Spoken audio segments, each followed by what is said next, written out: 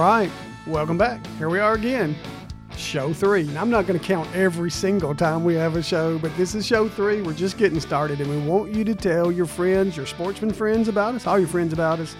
I'm Doug Markham, and this is Tennessee's Wildcast. Sitting right there is Jason Harmon helping produce the show. Behind me is Don King. We're going to get to our guest here in just a minute because he's very important, all right? You're going to like us talking to Bobby today because we're going to talk about a lot of fish. Jason, before we get there, we're only a couple weeks away from an important time of year. Turkey season. Turkey season. You getting ready? Oh, yeah. April 2nd, not too far away. So April the 2nd. All right. And the geared kids up. go the weekend before, right? Weekend before is the youth season. Okay. Well, you got a youth. You're not going to take him? Yeah, I might take my boy out. Okay. Get him his first turkey, maybe. He's a little young youth, but he Yeah. can still go with He'll you a little enjoy bit. it.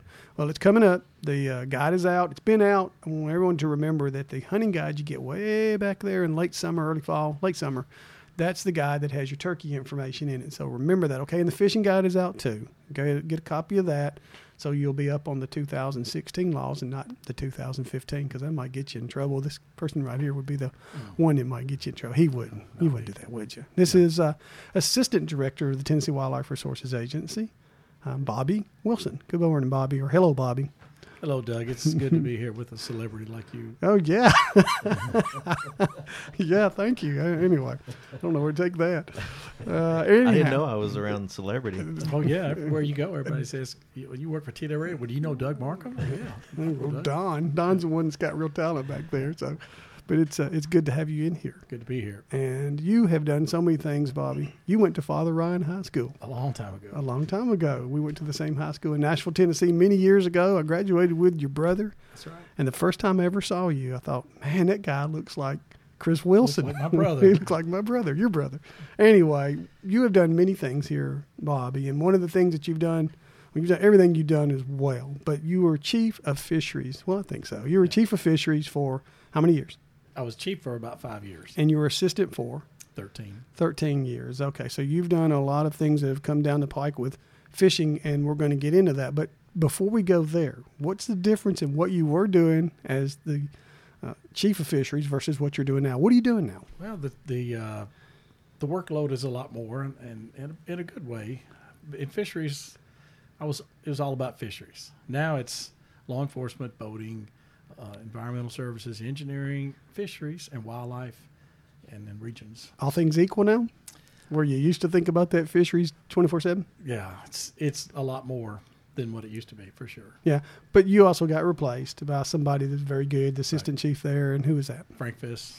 Okay, so his concentration's all on the fish stuff. Frank is he's a whole lot smarter than I am, and he'll do a great job as chief of fisheries. He will. But, we're, in a few minutes, we're going to relive some of and you're still dealing with it because you're not that far removed from chief of fisheries, and you got to deal with it in your new position. We're going to talk about the Asian carp in a minute. We're also going to talk about that big largemouth bass that was caught last year in Florida largemouth. But before we get there, how did you get here, Bobby? What's your background?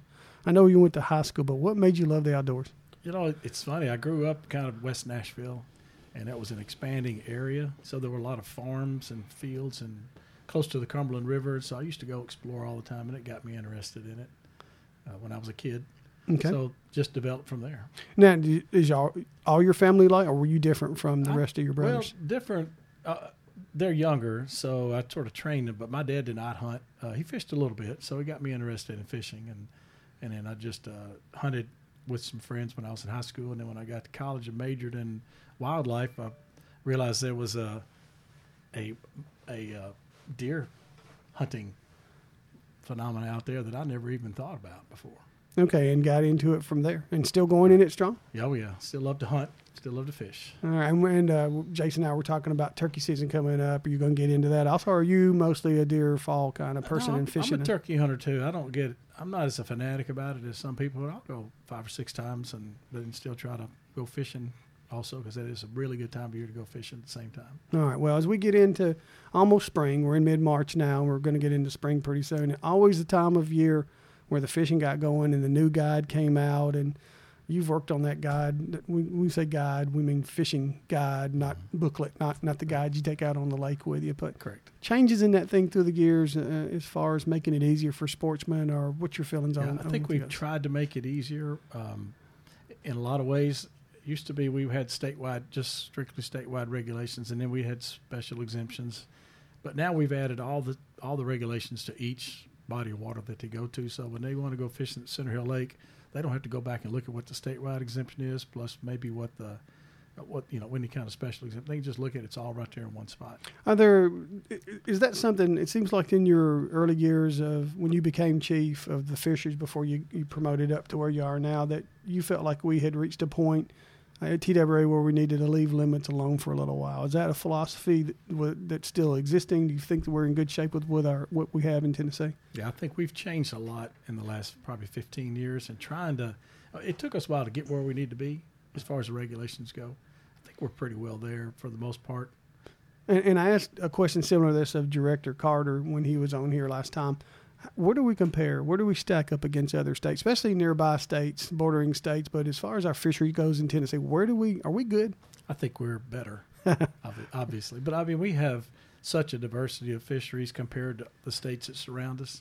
We have a lot of everything. We have the smallmouth bass that states south of us don't have much. We have muskie, which states south. We have trout that states south of us. And then to the north, we have a lot of, in like Kentucky and Virginia, we have some fisheries here that they don't have as well. I feel like we're unique, and of course, I'm not the traveler all the time. I don't go to a lot of other states. There's so much to do here in Tennessee, but we have the Cumberland River system, we have the Tennessee River system, and all the tributaries that run into them, and all these smaller watershed streams that have smallmouth in them. And then we get into the cold water stuff. Mm-hmm. Our other states, I know our friends down south that have the big tailwaters in Alabama, and we love going down there, but do they have the trout and some of the other things that we have up here? No, they don't. They've got winter trout, but that's about it. They don't really have the trout fisheries like we have here in our state. So the only thing we're really missing is a shoreline, which maybe you can do something about that before you're done. So, but that's it. Really a diverse fishery in this state. Correct. And we even we talk about the trout, and I know a lot of guys like to go down below the dams and fish the cold water, but we have a lot of cold waters, at least east of here, that's got naturally occurring trout in it, correct? We do. And we have, of course, the only native trout in Tennessee, which is a southern Appalachian strain of the brook trout. They don't get very big, but they're cool fish to fish for up in the mountains, and they're fun and exciting to go after one and catch one. I've always thought the challenge for the ones that do that is more about finding them. The challenge is finding them, not how big they are. Exactly. That's the real challenge. Right. Okay. All right. Well, a couple of things that are going on. I want to talk about this Asian carp that we have in Tennessee now. And we're going to show in a few minutes, I'll get Don to throw up a little footage to let folks see what Asian carp are. But what's going on? Thank you, Don. What's going on with Asian carp in Tennessee, and what are we going to do about them? Well, first of all, there's 4 species of Asian carp, and I won't get into all of them, but the ones that are causing us the greatest concern are the big head carp and the silver carp.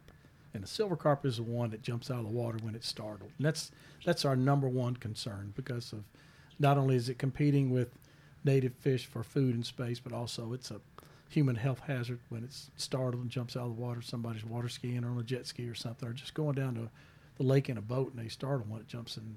Could harm them pretty bad. Okay, we were showing, you can't see because you're looking at me, but we were showing some footage from, I think, Illinois or somewhere where they really apparently have a big population of these fish. Right. They're not that bad in Tennessee, but they can be. Okay. We're trying to prevent that. What happened? How did they get here, and why are they so prolific? The fish farmers in mostly Arkansas, Missouri, and places like that had catfish farms in the Delta area of the Mississippi River, they put them in there for biological control over plankton and things like that. And so when the Mississippi River flooded in the late 80s and 90s, the big head and silver carp escaped into the Mississippi River. They proliferated there, and they've migrated through the dams and locks, through the locks at Kentucky Dam and Barkley, and that's how they got into our waters. Okay, and I hope nowhere near as bad as what we just saw, but what are the waters that you consider that have serious potential for becoming bad in our state? Well, outside the Mississippi River and the oxbows and rivers that drain into the Mississippi River, the Kentucky Lake is got a pretty good population of them in mostly the northern part, but they're south too, as well as Lake Barkley. Same thing there. But if you want to look at how far we've pretty sure they've migrated to, at least the silver carp, all the way to Gunnersville Dam on the Tennessee River, and then up to and into Old Hickory Lake, which up to Baby Cordell Hole Dam. I have, and I have seen them some out there, Old Hickory. I think I saw one jump against the dam a few years ago, and I saw an angler actually had one on a stringer around Cheatham Dam a couple of years ago. Was going to take it home and eat it. So do they taste good? They're really good eating. They're mild. They got a mild taste, and they're white, flaky meat. So they're not like the common carp, which is kind of yellowish, and everybody says it tastes like mud. They feed differently. The common carp feeds like on the bottom, and the big-head silver feed on plankton in the water. So their flesh is, like I said, mild. So it depends on what kind of batter that you use. Got a lot of bones in them though, so you got to work around that. Well, and you probably said it a second ago, Bobby, but they're bad because they're dangerous. They jump, and when the silver carp jump, but also that plankton, taking that plankton out of the water. Why is that really bad? Why should anglers be concerned about that? They compete on commercial fish and native species like paddlefish and buffalo and shad. They directly compete with them, and also directly compete with our native game fish in the early life stages, like largemouth bass. Mm-hmm. When they're first hatched, for the first couple of months, they feed on plankton. Then they grow into eventually feeding on larger insects and fish. But initially they feed on plankton, so they are directly feeding with them in the early life stages of all game fish. That's a bad thing. So how are we going to get rid of them? I know I talked to Director Carter last show about a Chinese delegation being in town and possibly some bright light from that. Yeah, that the latest information that we have that the most immediate control or not complete control, but management, I guess, of bighead and silver carp is through commercial fishing for them. Like I said, the meat tastes really good, so there's a market for them. It's just currently the processing plants don't really pay a lot of money for Asian carp, and with that, we can set that price at a decent cents per pound, like 15 or 20 cents per pound. There'll be a lot more people focusing on that. So if you can get folks, and Ed was talking about, Director Carter was talking about the Chinese delegation came here, there's a lot of need for it over in their part, in the Asian part of the world, and you're hoping they set up some kind of factory or business here that ships it back over. That's and correct. Maybe that will get the commercial price up. Yeah, that's correct. They've overfished them in China, in the Yangtze River and the Amur River, and so they actually grow them over there in aquaculture. And real popular, and so they're abundant here. We'd like to send them over there, or even here domestically in the United States. And I guess it's not that the angler might not would eat them; it's just they're not going to bite a hook. No, they won't bite a hook. You have to just about snag them, or they have to jump in your boat. And then if they have to be big enough, because they have a lot of bones in them, like I said, similar to a buffalo or other fish like that. So, but if they get a big enough fish, there is a fillet that you can get out of them that's pretty good. Okay, and the predominant, what's more predominant right now, the big head or the silver? Or silver carp are, as far as we know, the most predominant. You won't see the big heads because they don't jump. Okay. But what we're seeing mostly in commercial fishing, as well as what's jumping out of the water, and reports from anglers, are the silver carp. Okay. Did I understand, are there two others, did you say? Well, the grass carp is something we've promoted for stocking, but they can only be sterile. They can't reproduce now in Tennessee. And then there's another called the black carp, and it eats snails and mussels.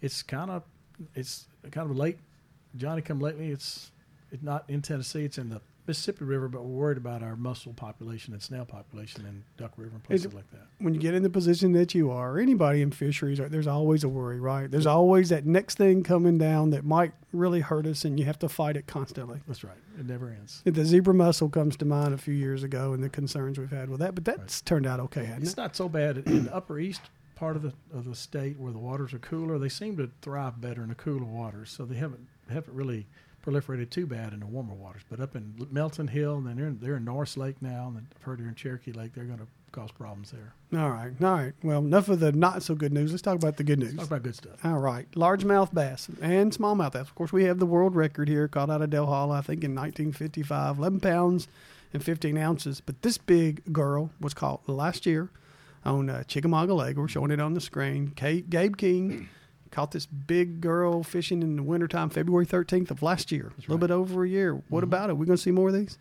Oh, I think we will. I think the potential is there, and there's no doubt in my mind there'll be a bigger one caught. That's a big fish, and it broke a 60-year record. That'll never happen again. We didn't. I remember you and I talking about it. Neither one of us thought we'd see it in our careers. Right. And by the way, I want to note that this photograph was taken by Richard Sims. Richard over there at Chattanooga.com. Richard does a great job. Also a really good catfish guide. We need to get on here sometime. But you do or don't think it will be broken, this record? Oh, I think it will be. Yeah. I think it's imminent. I mean, if it's not broken this month or possibly next month. It'll probably be another year, but it'll happen in February, March, or potentially April.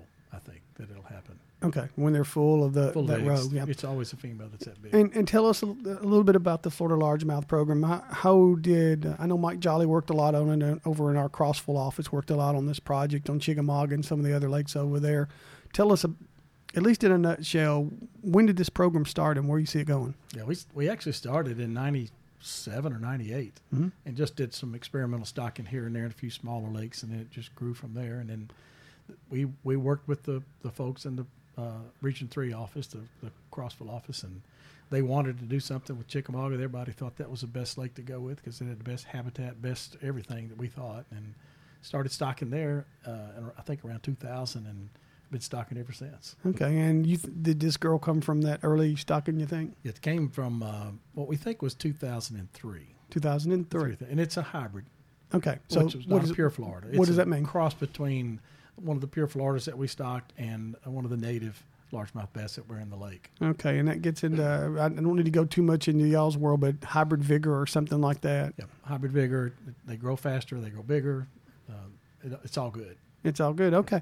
And so the program, I know last year there's a lot of pressure on the wildlife division, the fisheries division. I was going to do that with you, Bobby, on the fisheries division to put more of these fish out there. What did the fisheries division decide to do? We thought hard and long about this because we didn't want to put them just helter-skelter everywhere. We wanted to put them where we thought they would do the best, and we have a limited number. We depend entirely on the southern states of Florida, Louisiana, and Texas to give us the fry to stock. Mm-hmm. We get the fry in and raise them to about maybe 1.5 inches, 2 inches long, and then stock them back out. We get them early, so they have a size advantage over the native spawn. They'll survive better. That was the idea behind that. And we also looked at the habitat. And since the Tennessee River's already got a pretty good population of Florida bass from Chickamauga and drifting downstream to Nickajack, and the state of Alabama stocking Gunnersville, and they stock Wheeler, it only made sense to continue on with the Tennessee River system and the habitat as well as the genetics there too. Okay, somebody was tweeting the other day too. Pickwick, were we putting some in the upper yet, part? Yeah. But it has been discussed because Pickwick is joined with Alabama and Mississippi and Tennessee that we've had discussions with those states about possibly stocking Florida bass there. Of course, I'm in Middle Tennessee. The Cumberland River runs right through it. Yeah. And because we're in Middle Tennessee, are we going to, I get those questions, are we going to put them in the Cumberland River system at some time, or have we decided just to keep them over in that, what I think is a warmer Tennessee River system? Right. Well, for now, at least, we're going to keep them in the Tennessee River system. Better habitat, better, like you said, better. It's a little bit warmer. The genetics are better there. The Cumberland River's got almost a pure makeup of northern largemouth bass. The habitat's not as good. It's cooler. And plus the number of fish that we get. We want to put our fish where we think they'll do the best. Okay, and hatcheries, are we going to start putting them in our hatcheries or raising them in our hatcheries, or are we going to continue to buy them from other states? Well, we're not buying them. We're getting them for free. But we're also pardon. But also at Humboldt Fish Hatchery, we have a building that's already being constructed as well as raceways to have. It's basically our Florida bass hatchery at Humboldt Fish Hatchery. We're going to be doing our own there pretty soon. That means spawning them early. Control the water temperature so they spawn early as opposed to spawning naturally when it's cold. So you don't think we'll be waiting another 60 years or 40 years or however long it was to see somebody else holding one of these things again? Oh, Lord, no. Where's the limit? Where's the sky, Bobby? When are we going to get up? Is it 18, 20? We know that one was shocked, electrofish of pure Florida, 17 pounds. 17? Browns Creek Lake back in 2009 in October. So we know they can get that big. When are we going? Yeah. All right, Bobby. I really appreciate you being on. Enjoy. And I want to get you back. Bobby Wilson, the chief, the assistant. Here I go, Bobby, messing up with you. Former chief of fisheries and now assistant director for the Tennessee Wildlife Resources Agency. Thank you, Doug. You do a great job, Bobby. I appreciate it. Jason? How about the next show on the water? We'll see if we can catch one of those. I think that's a real good idea. Thank you for your work, Jason. I love those ideas. Don King sitting behind us. Thank you for your work today. Remember, everybody, tnwildlife.org. If you want to follow us on Facebook and tweet right there, tnwildlife.org. You can find us. We'll be back here next week with a new show, but we're always here with Tennessee Wildcast. See you, everybody.